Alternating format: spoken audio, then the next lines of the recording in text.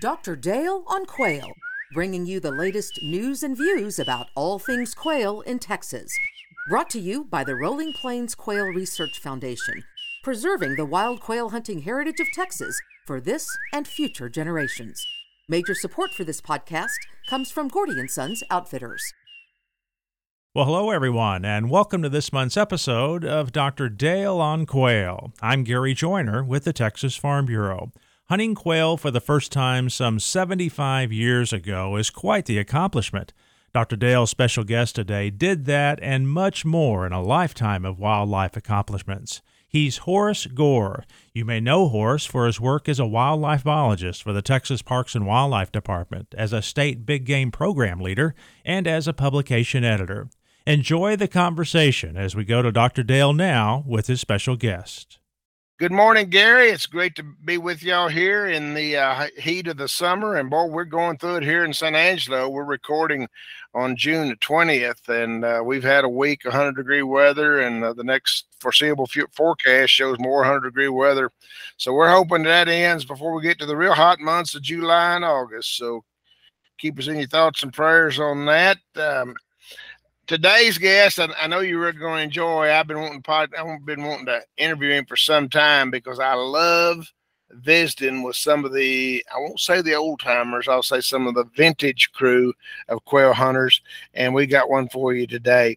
I've always been a student of history, and I always remember when I was in 7th grade in Hollis High School, the Lieutenant Governor of Oklahoma, George Nye, came down and gave an assembly for us one day, and he used a quote there that I've always kept in my bank of quotations, and that is, we study the past and apply it to the present that we may affect the future. So I always enjoy visiting with those that have spent a lot of time and effort in the field of quail management before, and just always enjoy going back and reflecting and reminiscing with them.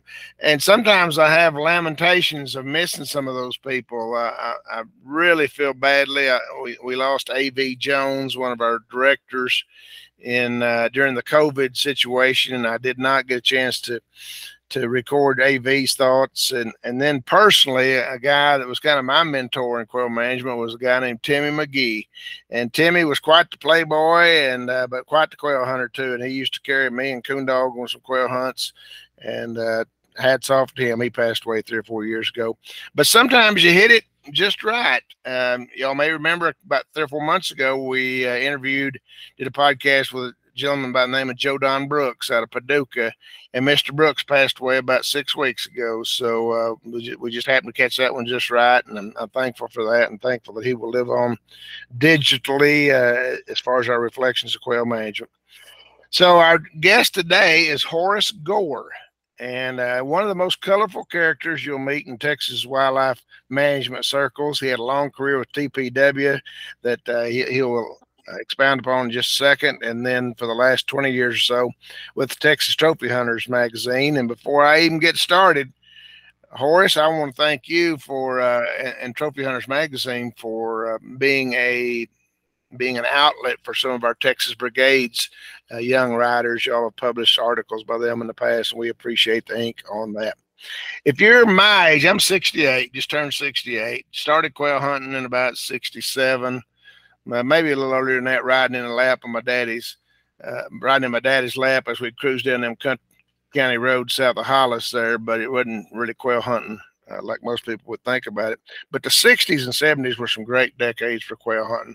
And our guest today, Horace, was alive and kicking and doing a lot of quail hunting back then. So we hope to tap into that. So Horace, welcome aboard. We're glad to have you here on the Dr. Dale on Quail podcast. Horace, whenever I think of you, I think of words like feisty and spry, maybe a good storyteller. So we're looking forward to all those traits. But I know you're not a spring chicken. So tell us how old you are, how many years you've been hunting quail, and how'd you get started? Well, of course, I'll be 90 in October, and I'm doing quite well, I guess, for 90 years old. But I was born in Arkansas, and I spent 5 years living with my grandmother up in the hills, and I came to Bowie County, Texas, Hooks, Texas, when I was 12 years old, and I had a paper route there in Hooks, and when I was 13, and I used to throw the paper to Mr. Jim Tiller, and Jim taught me how to squirrel hunt with a squirrel dog. And then that squirrel hunting led me into dove hunting and led me into quail hunting. When I was about 15 years old, a friend of mine, a lady friend of mine named Johnny Smith, gave me about a 2-year-old black and white setter, and I didn't have a shotgun, so I traded an old Swin bicycle to a friend of mine in Hooks there for a 16 gauge Winchester pump shotgun, and with a friend of mine who had a pointer bird dog. That's how I got into quail hunting when I was 15 years old in Bowie County. Hooks, Texas. Now, I don't know exactly where Hooks is, but as an Okie, and if you follow Oklahoma football, you know where Hooks is, because that's where Billy Sims, the Heisman Trophy winner, was from. I'm going to say in the mid to late 70s. Is that correct? Yes. When I went to high school, by the way, I played on the first football team that Hooks ever had, which was probably 1949, and we were a basketball powerhouse for our school size, and never had a football team. Well, anyway, I played football and took my helmet off and kept my uniform on and played in the band at the half, and we had a big time at Hooks, Texas. Billy Sims would have been in another school when I was at Hooks, but when Billy got to be high school age, he went to Hooks, was a star in our little 2A school, and of course, he went on to Oklahoma and won the Heisman. Well, we appreciate all the good football players that Texas sends to Oklahoma and Oklahoma State both. And as we both know, there's a lot of those Texas players wind up there being Okies for 4 years. So we appreciate that. Tell us more about that setter, Corky. Corky was, as I said, he was about 2 years old. He really wasn't. He would point quail when I got him, but he really didn't know what to do. And he just as soon point a rabbit and chase it. So we got our heads together, and Corky and I got to working together. I didn't know anything about quail hunting either. So together, over about a 5 or 6 year period there, Corky got to be a pretty good bird dog. And my friend Jerry Barra had an excellent pointer bird dog that his uncle had bought him when he was a year older than I was. Jerry was about 16, I was about 15, and of course we would leave home on Saturday on the weekends. We'd leave home at 8 o'clock in the morning with a biscuit and a sausage in our pockets, and come back home at sundown. I mean, we hunted all day. Yeah, I can remember those days in my own career too. You were mad at quail back then, kind of thing, and obviously as we get older, we lose some of that anger, if you will, and more appreciation for quail. But yeah, most of us have been there, and we appreciate your zeal that you had when you're 15, 16 years old. Well, how did you, moving on from Hooks, Texas, how'd you get into college, and where'd you go? Well, I was at Hooks. Got out of high school, I was at Hooks, and when I got about 21 years old, just doing odd jobs, I'd get we had a lot of contract jobs with the military there at Red River Arsenal, and I would get a good job, but it would be a contract job, and when the contract was over, they let me go. So when I was about 21, I didn't have a good job, and I was 1A, meaning they could draft me any day for the Korean War. So I just volunteered for the Army, and I went to El Paso, Fort Bliss, and then I went on to Fort Leonard Wood, Missouri, up in the Oak Hills of Missouri, and then I went to Fort Hood and spent a year and a half or so at Fort Hood. And while I was at Fort Hood, I learned from my colleagues there in headquarters that I could get the GI Bill. Senator Ralph Yarborough had made it possible for Texans to get a veteran to get the GI Bill about, I don't know, 36 or 48 months of school. And so that's how I ended up in Texarkana Junior College, and I ended up at Texas A&M. Well, and tell us about your experience there at Texas A&M. I know there were several parks and wildlife biologists, kind of your vintage, that were Aggies at the time. Tell us about some of those. What your experiences were at Texas A&M.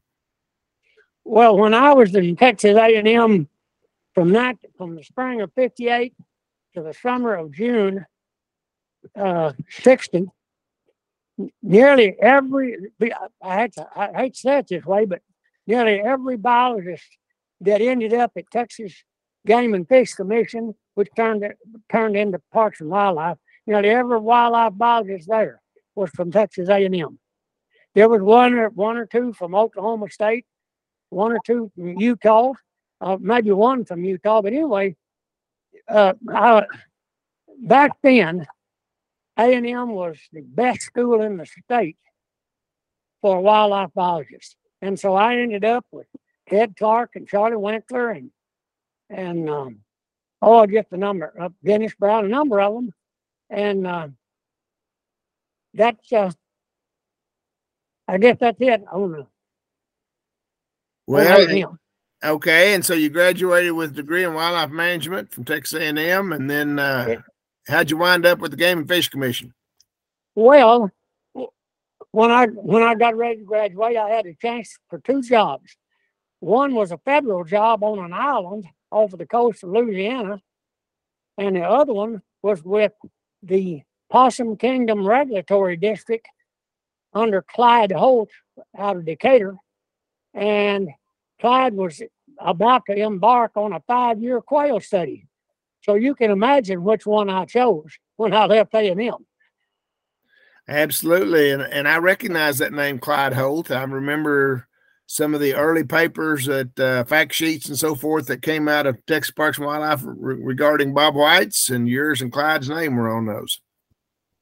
Well, we spent about 5 years doing considering what you do today, Dale. We were very primary. We kind of started the game with our rough research, what I guess you'd call it, research on quail food habits, population turnover, quail covey utilization, how many, what kind of habitat. And we did a lot of, we weighed a lot of quail. Over that 5-year period, we probably weighed 2,000 quail and collected their craws for food habits. And then we weighed, I'm trying to think of all those figures that we had. We weighed about 2,000 and with craws, and we studied the food habits of about 1,200 quail, every seed that was in their craw. Well, Dale, I don't care what month of the year it is, we found some kind of insect in every quail craw we opened. Yeah, we call insects MREs, meals ready to eat, and they'll take them whenever. we say that quail will take an MRE whenever they are available. We're gonna get him more into the study and some relationships with Clyde Holt here in just a minute, Horace. But I want you to go back to when 14, 15 years old and you were carrying that Model 12.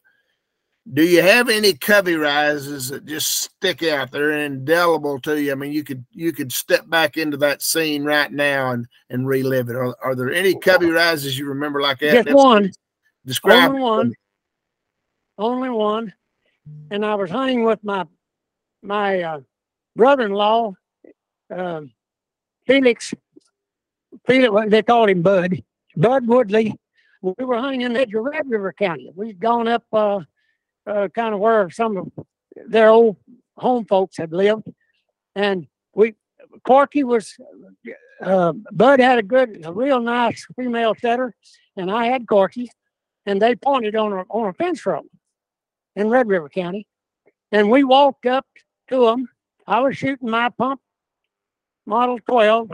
Bud was shooting a Model 20 Sears Roebuck high standard pump shotgun that weighed about 8 pounds or 9. Anyway, a covey got up, about 12 birds got up, and they all tried to go through a little 5-foot hole between the trees. It was just a little clear space there, and the whole covey went right into that clear space.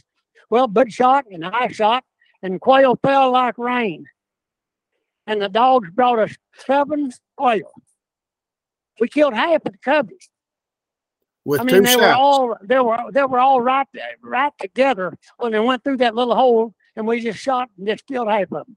Huh. That's the only covey ride I really remember.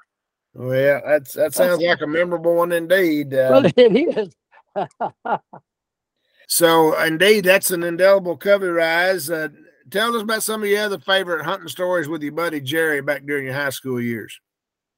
Well, as I said, Jerry and I were 15 and 16, and we both had pretty good bird dogs. And Jerry was a crack shot with his shotgun on quail. It was always my problem trying to get a single bird before Jerry got it, because he was good. And but Jerry and I his mother Nita would send us off in the morning with like I said, with a biscuit and a piece of sausage, and we'd stay out all day. And our usual Saturday hunt was about 8 quail and about 4 woodcocks. We had woodcock on the creeks and in Bowie County, and so that was, generally speaking, that would be a good quail day for us. And, so this was happening in about 1947 or so? Oh, that was in 48. 47, 48? 48. Jerry and I hunted together 48.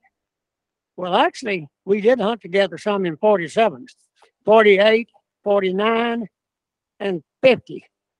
Jerry was ahead of me in high school, and he graduated from high school and went to the Navy and kind of left me hanging on a limb. Well, I find it incredible, your recall of those, and we can tell on this end of the conversation how vivid those memories are to you, and so we appreciate you sharing those with us. What year was that when you were, say, a sophomore in high school, when you started quail hunting? What year was that? That was 1947 and 48 or 47. I was 15 years old. Well, now I remember reading about, again, one of the legends in Parks and Wildlife and Quail Management, A.S. Jackson, and he wrote some publications about the quail eruption of 1946, at least in the rolling plains. So did y'all see those kinds of quail numbers over there where you were at there in Bowie County?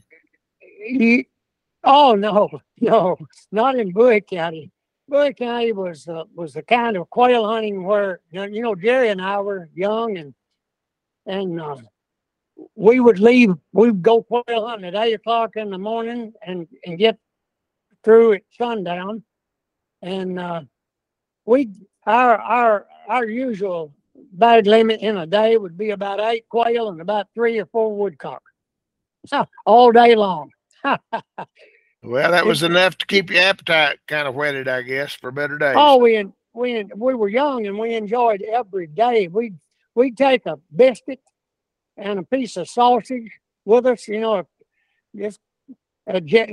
call it Jimmy Dean sausage nowadays, but we just take a biscuit and sausage and hunt all day long, killed about 8 quail, 3 or 4 woodcock, enjoyed it.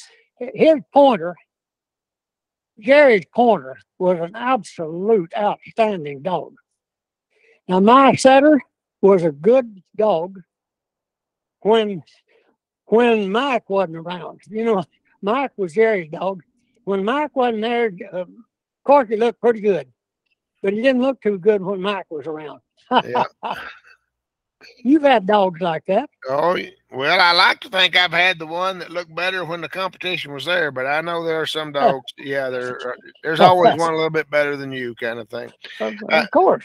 Horace, who would you list as your mentor? Would it be this friend Jerry of yours? Oh, I got to go back. My mentor in hunting, just hunting, was Jim Tiller. He was about 65 years old when I first met him.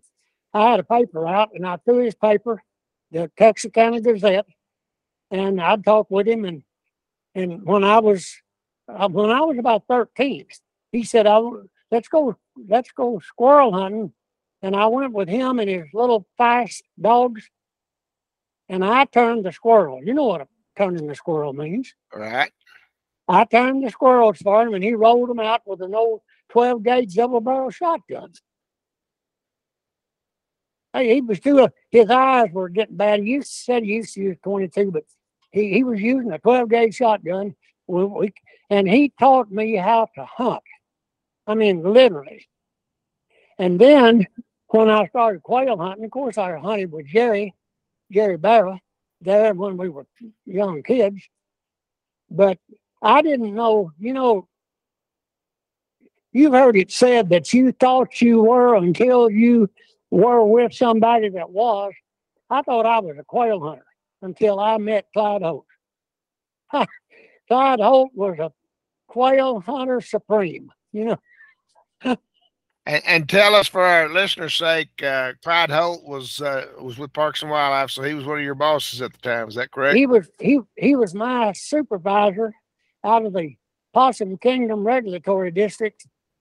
Clyde lived in Decatur, and of course, I was living in Mineral Wells at the time, and I eventually moved to Brownwood, and I was still under his supervision. But Clyde had two. He had two of the best female pointer bird dogs that you will ever see in your life. Their names were June and Harriet.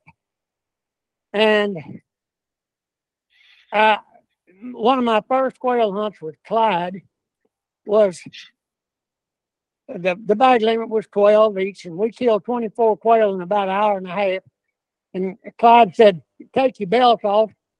And I took my belt off, and I said, "Why?" And he said, "I'm going to call June and Harriet in, and we got to get them back to the truck. And if we don't take them back on our belts, they'll be pointing quail all the way back." So that was one of my first quail hunts with Clyde Holt. Well, we're going to get into more about your relationship with Clyde here in just a minute, because I know that was a big part of your early career. You mentioned some of your dogs already, and let me back up for the sake of our listeners. When I contacted Horace about a month ago and told him I'd be sending him a list of some talking points, well, he sent me back what it turns out is going to be a chapter in a book that you're working on. So real briefly, tell us about what your book's going to be about and what we can expect from that, Horace. Well, I've been working on a book about 2 years. The title of it would be Stringtown to the Coconut. And what that means is I was born in a Stringtown community in Sevier County, Arkansas. And I ended up in my working days living on a ranch called the Coconut Ranch in Gonzales County. But it starts off from the day I was born until last year. Well, if all of it's as colorful as that chapter you sent me called The Quintessential Quail Hunter, I look forward to reading it, because, again, I've known you for probably 30 years, but and I know you've got a lot of stories. And like I said, I always love to sit back and reflect and reminisce about those good old days, and especially some of the colorful characters that you know, and maybe some of them that I crossed paths with as well during my career. What about some of your favorite covey riders? Well, wait a minute. Before you were talking about your dogs, and I'm going to read this list, Horace. I mean, you gave I like to start off when I got an award not too long ago down at Corpus Christi, and the first things that I thanked was my list of bird dogs. Here's Horace's: Corky and Mike, Jack, Corky, Molly, Lucy Bell, Ruff, Zeke, Sue, Patches, and Chief. And so tell me about Jack now, because you and I share some common blood on this one. I got out of A&M, and about a year after I got out of A&M, and I was living in Mineral Wells, and then I moved to Brownwood. And for some unknown reason, I needed to go back to Hooks in Bullis County. So I went up there, and while I was there, I talked to some of my friends. I said, I don't have any bird dogs, and I've got to have a bird dog. I need a good dog. And they said, well, Mr. Pearson's got one he wants to sell. So I went over and talked to Mr. Pearson. He was a janitor at the Hooks High School. And so Mr. Pearson said, yeah, I've got a little dog called Jack here in the yard. And I said, well, show him to me. And he brought Jack out, and Jack was a little dog, he might have weighed 30 pounds, but I doubt it. And he was black and white speckled and looked kind of like a pointer, but he didn't look like a pointer. And Mr. Pearson said, well, he's a drop. He's a cross between Robert Green's English setter called Smokey and an English pointer. And I said, well, have you hunted him any? Mr. Pearson said, he's never been out of my backyard. And I said, well, what makes you think he's going to make a good bird dog? He said, well, let me show you. And he put a wash tub down on the ground, and he said, Jack, get in that tub. Well, Jack just jumped over and got in the tub and laid down. And he said, now let me show you something else. And he said, Jack, sit. And Jack sat, and Mr. Pearson walked around the house and put an egg in the flower bed. He said, Jack, get out of that tub and go find that egg for me. Well, Jack went around the house, and after a while, he brought the egg back and put it in Mr. Pearson's hands. And I said, boy, how much you want for that dog? And he said, well, he's never seen a quail in his life, but I'll sell him to you for $60. And I said, on the credit? He said, yeah, if he makes a good dog, send me a check for $60. And that's how I got Jack. And he ended up, now I hunted him a lot. You understand, the more you hunt a dog, the better they are. But Jack was the best bird dog I ever had in all my life. Well, I take some browbeating from some of the people that we run with as far as their purebred dogs, and nothing against them. But yeah, I've raised what I call betters for the last 32 years, and now I call them better by design, setter and Brittany crosses. So anyway, if I was a younger man, I would have to have one of your crosses because I think that would be a good dog. They've been good. They've been good to me, better than I deserve, I tell people. I also enjoyed your notes in that chapter you sent me, Horace, about your first shotgun. So tell us about the shotguns that you've had. Well, my first shotgun was a 1912 Winchester 16 gauge pump. And I traded an old broke down Swin bicycle for it from a friend of mine there at Hooks, and it was a cylinder bore. I didn't know anything about chokes back in those days. And the shotgun was a factory cylinder bore.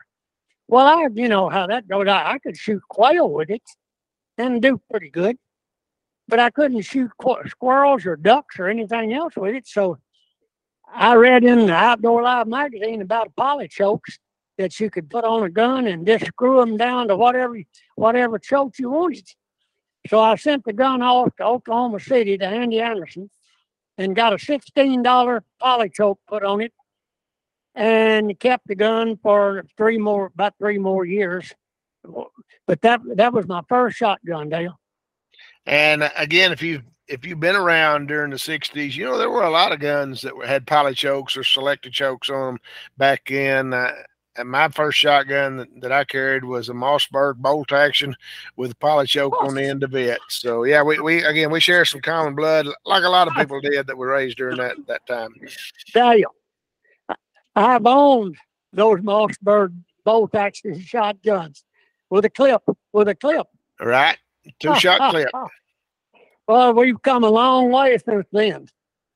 Well, we have, but we've kind of gone back to them. You know, I'm sure you know, a lot of people had the Browning Auto 5s. I personally never had one, or Remington 1100 or Remington 870, something like that. But the older you get, the more you tend to get away from those repeating firearms and go back to a side-by-side or an over and under shotgun kind of thing. So it goes full circle. Dale, one of my favorite guns. Of course, I've shot everything from Winchester 21 double to Browning over and unders, and I liked them all. But my go-to quail gun was a Model 12 skeet gun that I got from Leo Bradshaw here in Waco in 1966, and I shot a lot of quail with that gun. Well, let's talk about some of those quail hunts. Where were the hot spots in your hunting career? Let's say this late 50s, early 60s. Where were the hot spots then, Horace? Where were your go-to places? There were no hot spots until I went to A&M, and then I went to work for Clyde Holt. But the hot spot when I worked, that 5 or 6, 7 years with Clyde was that area. As I've told you several times, that area north of Cisco to the Red River, and from, say, Fort Worth or Breckenridge or somewhere out there, out to Sweetwater. And I hunted a lot in that big area. The Clear Fork of the watershed of the Clear Fork of the Brazos in Albany, that's north of Albany, and Shackelford and Throckmorton counties are probably the best quail hunting I've ever done in my life. Now, I had another hot spot after I moved to Austin. Believe it or not, it was a little community area out east of Lockhart, and the little community was named Dale, D-A-L-E. And it was a lot of small owners, and they didn't mind you hunting. They didn't. And I hunted out there 5 or 6 or 7 years along an old abandoned railroad track, and it was really good quail hunting. Well, now if you were to go to Cisco north to the Red River, you probably wouldn't shoot a lot of quail up through that area for really. And Shackelford County, and again, I mentioned A.V. Jones earlier. A.V., he would tell me many times that the reason they settled in Albany, Texas, his dad was an oil man and could have lived anywhere, but he said the best quail hunting anywhere was Shackelford County, Texas. But again, A.V., yeah, they shoot more bucks than bobwhites in those counties now. So I'm just curious, you got a thought on what happened? Well, I'll tell you one thing. A.V. Jones was a fine American. He had some good dogs, and he was a quail hunter.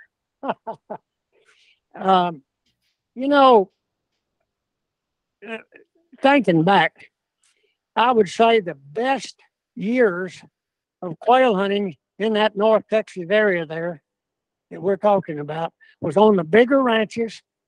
No spraying, no insecticides, no pesticides, no herbicides.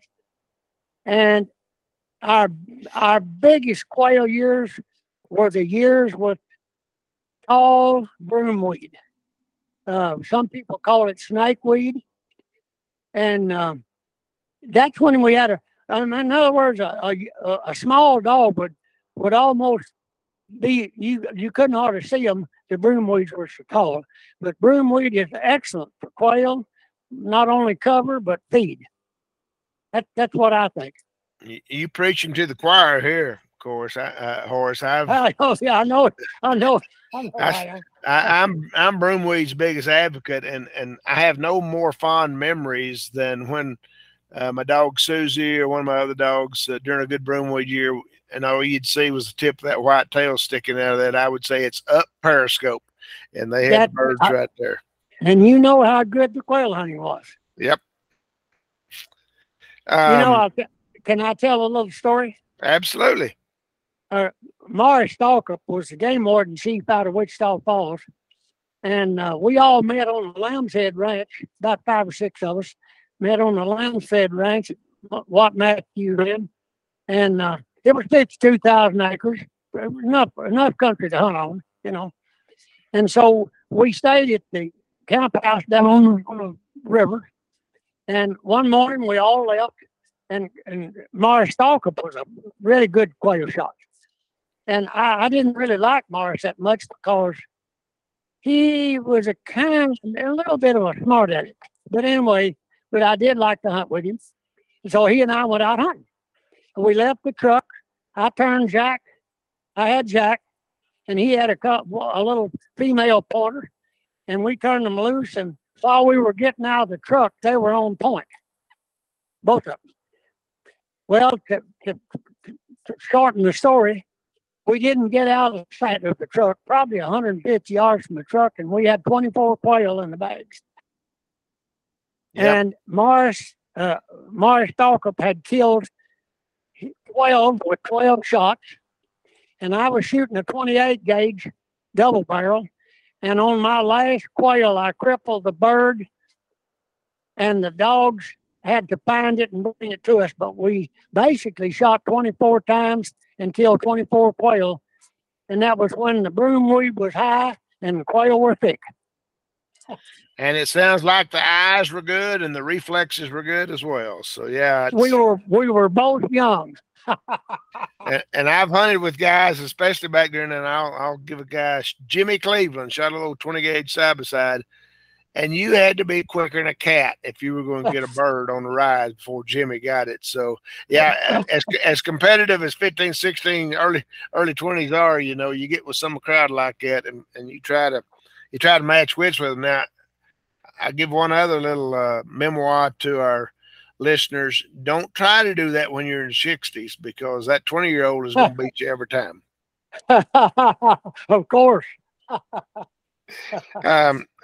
Horace, when I got to know you, I guess the best was when we were up there with Roy Wilson at the Crooked River Ranch there, and up there northwest of Albany, and that's where we hosted the Bob White Brigade for the first 15 years, and I got to know you a little bit with some of the other guides over there. So tell us about some of the days. That ranch is kind of in Jones, Haskell, Shackford, and Throckmorton County, right there where those counties meet. So tell us a little bit about the bird hunting then during, I guess that would have been during the early 80s. Well, no, it was, I retired from Parks and Wildlife in 93. And, that was in the summer. Yeah.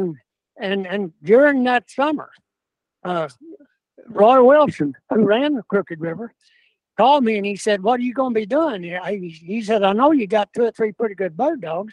And I said, "Yeah, I've got the dogs, and I don't have any plans." He said, "Well, come up here and work for me and guide quail hunters and other things. You can help clean out the dog pens, and you can cook, and you can do whatever, but I need you." So I went up there the fall of 93. I spent the whole winter up there with Roy. And of course, I did a little hunting of my own. I had my dogs. And when I wasn't guiding other hunters, I would be out there hunting myself, maybe training a young dog. And those days were really, really fun days at Crooked River. By the way, was that your first quail brigade? Yeah. Your dates are right. I was off by 10 years. Yeah, I was 93. Was the very first battalion up there at the Crooked River. So yeah, you're exactly right. I was there and watching you. I was watching you work. Well, we had 15 great years there, and again, shout out to Roy and Becky and all the people up there. There were some other characters up there, and I'm sure you had interaction with them, that folks like Alan Herman and Barefoot Bob and some of those kind of guys. So I have written stories about all of them. Yeah.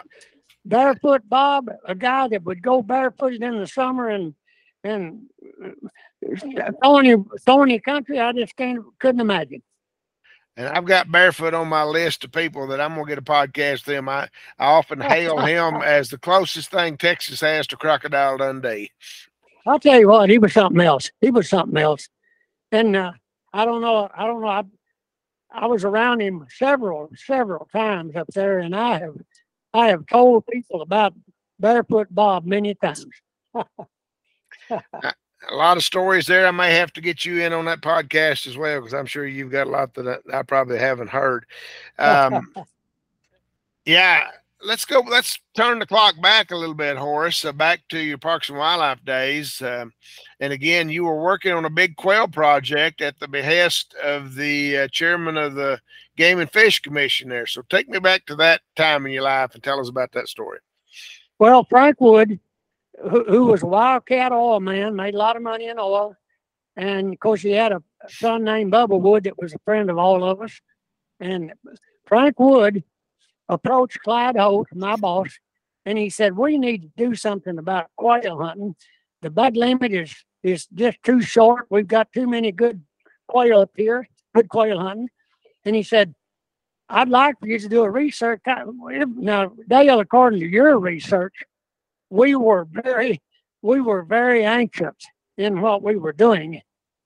But he wanted Clyde to find out how big the coveys were, how much range a covey took in its daily activities, what it ate, where it slept, and how long it lived, and how many young birds were in the kill. If somebody killed 12 birds, how many of those were birds that hatched shortly there before? So anyway, we did a 5-year quail study. We aged and weighed, and about 2,000 or more birds, probably a little more than 2,000. And we took the crops out of 1,200 birds and checked every seed in those crops to see what the quail was eating at what time of year. So we thought we were doing a lot of good quail work at the time. It was good enough that the Parks and Wildlife Commission changed the bag limit to 15 birds and changed the quail season, added about another 15 days to the quail season. And that's what Frank Wood wanted, because he was a big quail hunter. And that's why that's the quail work that we did back then, from 1960 to 1965. And in your exploits in that book chapter, you called yourself a professional quail hunter, and how the fun of quail hunting kind of wore out a little bit when you were having to do it every day. Well, so tell us about that. Look, Clyde was the boss, and he said, I want you boys to weigh about 100 birds a week, and take the crops out of every bird you can, and of course, some of the birds were shot up a little bit, and we didn't weigh them because they didn't have a true weight. And so, but we had a pretty good, tough schedule. Now, I had Jack. And the reason Jack was such a good dog was because I hunted Jack about 3 days a week. And during the season, I probably killed 200 birds over Jack, or 150 to 200 birds. And as you know, Dale, when you do that with a dog, if it's got any blood at all, you're going to make a pretty good bird dog. I completely agree with you. Clyde gave us a pretty good chore, and when you do that when you hunt 3 days a week, all during the hunting season, it gets to be old. It gets to be, you don't really want to go. Again, the good old days for sure. Tell us a little bit, or let me ask you, Horace. We've mentioned several of your colleagues back then. Were you around in A.S. Jackson's, or did you have much interactions with A.S. Jackson during those days? I was at the Lamb's Head Ranch when Watt Matthews called us all. Well, there was 15 of us there, 12 of us there, and he had the fiddler and the guitar player there, and we popped the cork, and it was A.S. Jackson's retirement supper with all of us at the Lamb's Head. I not from working with A.S. I never did work with him, but I knew him. I knew him for a year or two before he retired, and I read all of his work. He wrote quite a bit of stuff back in those days. Yeah, and you were trying to discount some of that early research y'all did, but that's just what I call a good naturalist kind of observations. And again, I take my hat off to you. I take my hat off to AS. That's what I call the before telemetry era, which was prior to about 1995. Now, since that time, it's been after telemetry, and obviously the technology of radio telemetry has opened our eyes to a lot of different things. But when I think of you and AS and Val Lehman and some of you guys that were the pioneers in that, well, again, I tip my hat to you, because it wasn't any such thing as driving around and pick up. Y'all were doing boot leather and carrying that biscuit and sausage with you all day long. Absolutely. AS was a what was the word you used a while ago? AS was naturalist. He was a naturalist.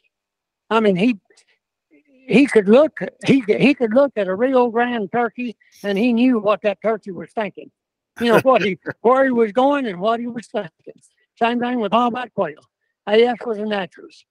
Let me ask you one other question. Again, this goes back to a conversation that I had several times with A.V. Jones, who would comment about A.S. Jackson would walk into the Lamb's Head Ranch early in the morning, get a biscuit and put it in his pocket and leave and follow quail all day long, kind of thing. But also, they talk about 75% of the quail back in, I forget the time frame, late 50s, I'm going to say.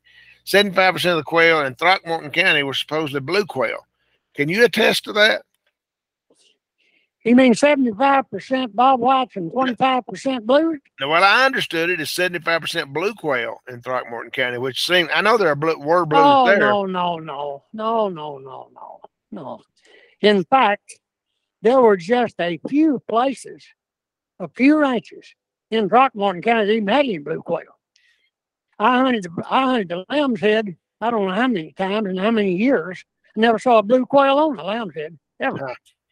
But when you got over into Archer County, up around Maydale, up toward, you're going toward Wichita Falls from Throckmorton, and you get into Archer County and you'd see blue quail. But you know what? I'm going to tell you something, since you brought it up. I hunted up there for 30 years. I don't know how many quail I killed, but I killed a bunch.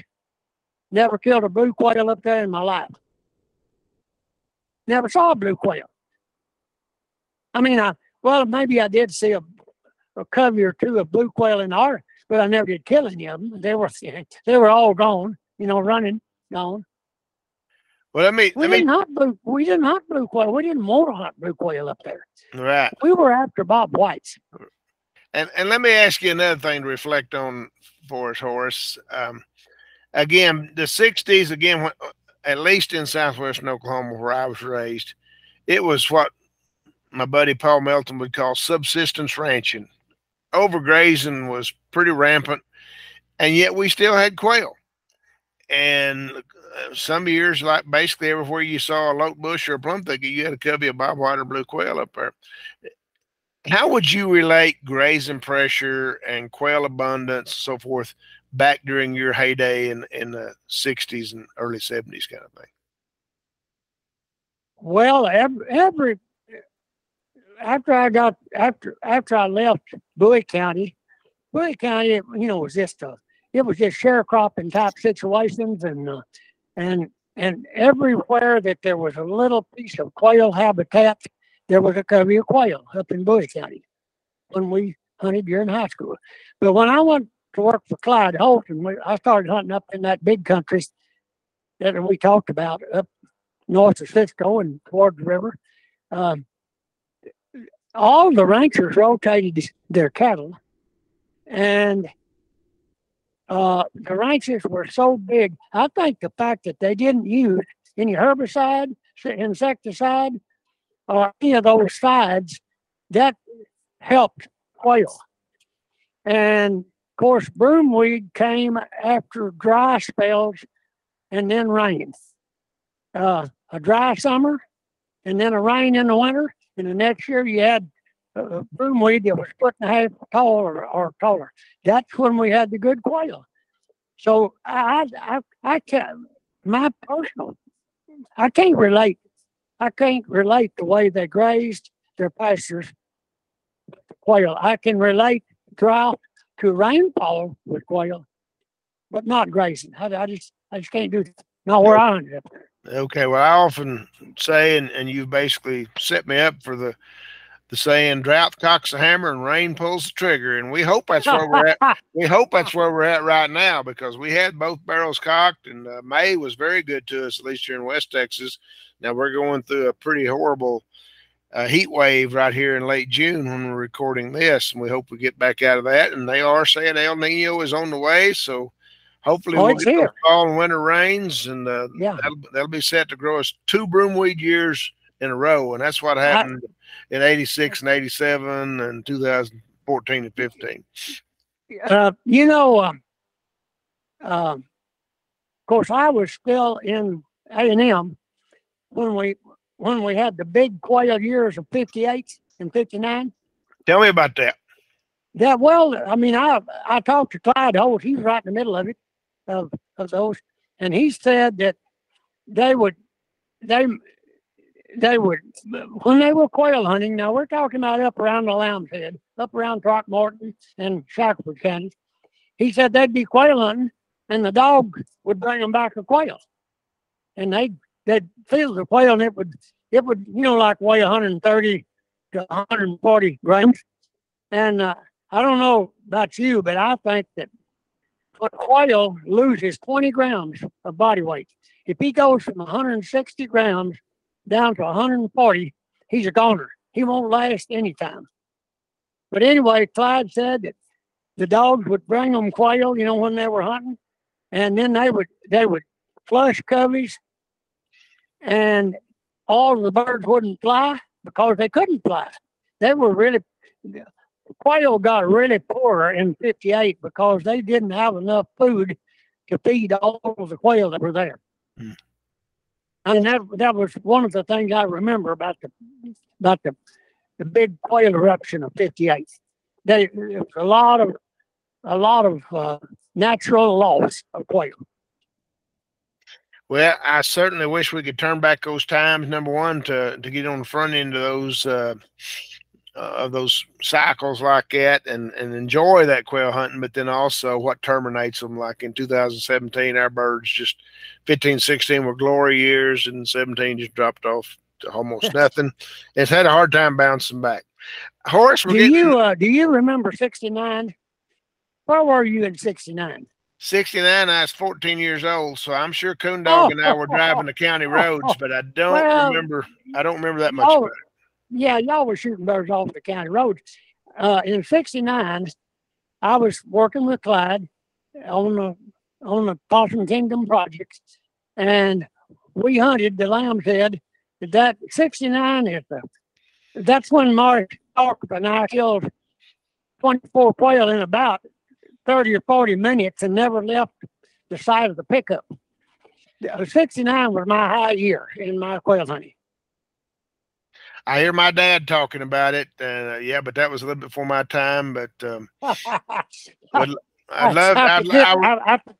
forget that you guys are so young. Well, and we appreciate your recall on these, because I always tell people that I could remember every covey rise that Susie had ever pointed, and with GPS precision. And it sounds like you could do the same thing with Jack and some of your dogs. And I appreciate your good memory on that, your recall. Well, they were good years. I'm not sure that we have generations coming along right now that are going to be quail hunters like you and I were. No, and it's a pitiful time to try to recruit quail hunters, because again, number one, they're kind of spoiled. I'm editorializing now, but we've made deer hunting so easy for them, kind of thing, that you tell them we're going to get out and walk 2 or 3 miles here, and it loses its luster pretty quick. So yeah, we got to have some better years for sure. That leads me, Horace, we're kind of beginning our final descent here. And you've talked a lot about, or what I interpret as, the quail culture within TPW during your career. It seems like a lot of you hunted quail, or at least you tell me if I'm wrong. But I guess my point is, how many of your colleagues had bird dogs back during the 60s? Well, the people who worked in quail country, and we're talking about north we're talking about that area we've already talked about, north of Cisco and out to Sweetwater. And then the people down in South Texas, around Cotulla and down in there, they were the ones they were the Parks and Wildlife people who actually quail hunted when I was with Parks and Wildlife. We didn't have a lot, like all they deer hunted, and now back in those days they even squirrel hunted. Everybody squirrel hunted, and of course that's a lost art. And you know what I think, Dale? I hate to say it, but I think quail hunting is going the way that squirrel hunting went. The new generations, they've got too many gadgets to deal with. They've got too many strings pulling against their time, and I'm just afraid that they're not going to feed a bird dog or two all year to quail hunt. They're going to do something else. That's what I'm afraid of. And I'm going to ask you in a minute for your crystal ball, but that kind of leads into it. But you mentioned feeding bird dogs, and I was remiss. You used to be neighbors with my quail hunting buddy, Steve Sherrod, I think when he lived in Austin or whatever. So shout out to Steve. He moved up to Tulsa and kind of left me high and dry down here in the hunt. But he tells me stories that he knew you from Austin when he lived down there. But Horace, mostly, today's generation in Texas, when you mentioned Horace Gore, I think professionally, weren't you the whitetail deer program leader for Parks and Wildlife for a good spell? Yeah, for about 11 years. Yeah. So that's where a lot of us are going to know you. And again, let's talk real briefly about the trend line for deer and deer hunting, the popularity there, versus the trend line for quail and quail hunting and the lack of popularity there. You got any comments there? Again, you hinted that it's tough to get kids involved right now, but well, I've kind of already said it, but my comment on that would be there's going to be more deer hunters and less quail hunters, and I hate to see that, because there's a lot more quail hunting than shoot a quail. There's exercise, there's dogs handling, which a lot of people need to learn how to do. If you can handle a dog, you can handle people. And there's a lot to quail hunting that is desirable, and I wish more people would do it, but I think they're going to end up sitting in the deer blinds. Well, I'm with you. That's a bit unfortunate. I guess let me ask the question: if you were in charge, if you had total control of different things, is there a way to reverse that?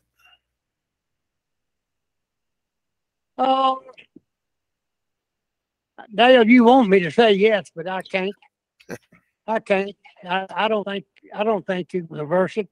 I tell you what I do hope. I hope that everybody that likes to quail hunt will go quail hunting and work at it and find places to hunt. A lot of people. By the way, Dale, we haven't talked about this yet, but you know where 90% of the people live in Texas today? Up and down I-35 inside the city limits.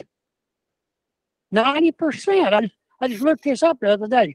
90% of the people in Texas today live inside the city limits. So, and only 10% live rurally. Well, that takes away from your quail hunting right there.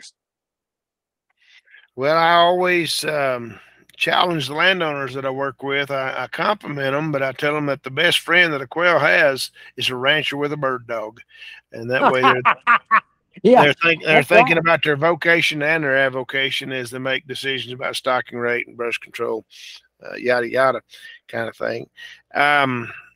Horace, you got anything else you'd like to leave us with? Well, I'd like to.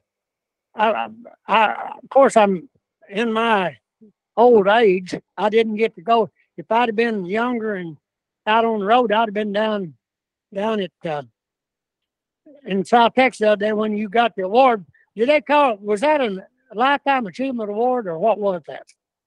I think they called it professional conservationists of the year from that Harvey Wild Sportsman's Club deal. Well, they were late. They were late in that. They should have given you that 10 years ago. Well, anyway, Dale, you've done a good job. Well, I appreciate it. I've had a lot of help. I always sign my emails with Susie's number one point in her 12-point plan for success, and that is always hunt with good dogs. And I think you can empathize with that, and we appreciate you sharing your memories and your recollections. Like I said, I look forward to getting a copy of that book when it comes out, and hope you keep on trucking, and I look forward to seeing you down the road somewhere so we can share more of these tales about Jack and Mike and Timmy McGee and all the ones that kept us going back during the 60s and 70s. Hey, Dale, if I owe you anything like money or anything, you better get it pretty quick. You don't owe me a thing, Horace. I feel like I've been paid in full and probably got a good tip as well. So mighty good. Again, thank you for being with us today, and for our listeners today. Again, this podcast will be coming out about July 20th. Within the next month, August 16th through the 18th, we'll be having the statewide Quail Symposium there in Abilene. So be sure and get pre-registered for that. Pre-registration ends the end of July. Save you a little money and get your room reservations there at the MCM Elegante Motel. And next month, I'm going to be, my guest will be Dr. Ryan O'Shaughnessy. Dr. O'Shaughnessy is our new executive director at the Rolling Plains Quail Research Foundation. I know you're going to like him. He's got some great stories, and he's a bird dog man to the cloth. He feeds 27 bird dogs. So, Horace, I'd love me and you and Ryan to get together. We could spin some good tales too. Dale, I appreciate you. Okay, thank you, Horace. And with that, Gary, we're signing off and turn it back to you guys in the studio. Again, thanks for y'all's efforts over there, and we'll talk to you next month. Thank you so much, Dr. Dale. Some wonderful memories and insights from you and Horace today. Thank you, Horace, for your lifetime of work and passion for Texas wildlife. We hope you've enjoyed this month's podcast and conversation. For more information about the Dr. Dale on Quail podcast and past episodes, go to the website of the Rolling Plains Quail Research Foundation at quailresearch.org. I'm Gary Joyner of the Texas Farm Bureau. Thank you for joining us today. Until next time. Support from Gordy & Sons Outfitters makes Dr. Dale on Quail possible. Gordy & Sons, the finest hunting and fly fishing shop to be found. Find out more at gordyandsons.com.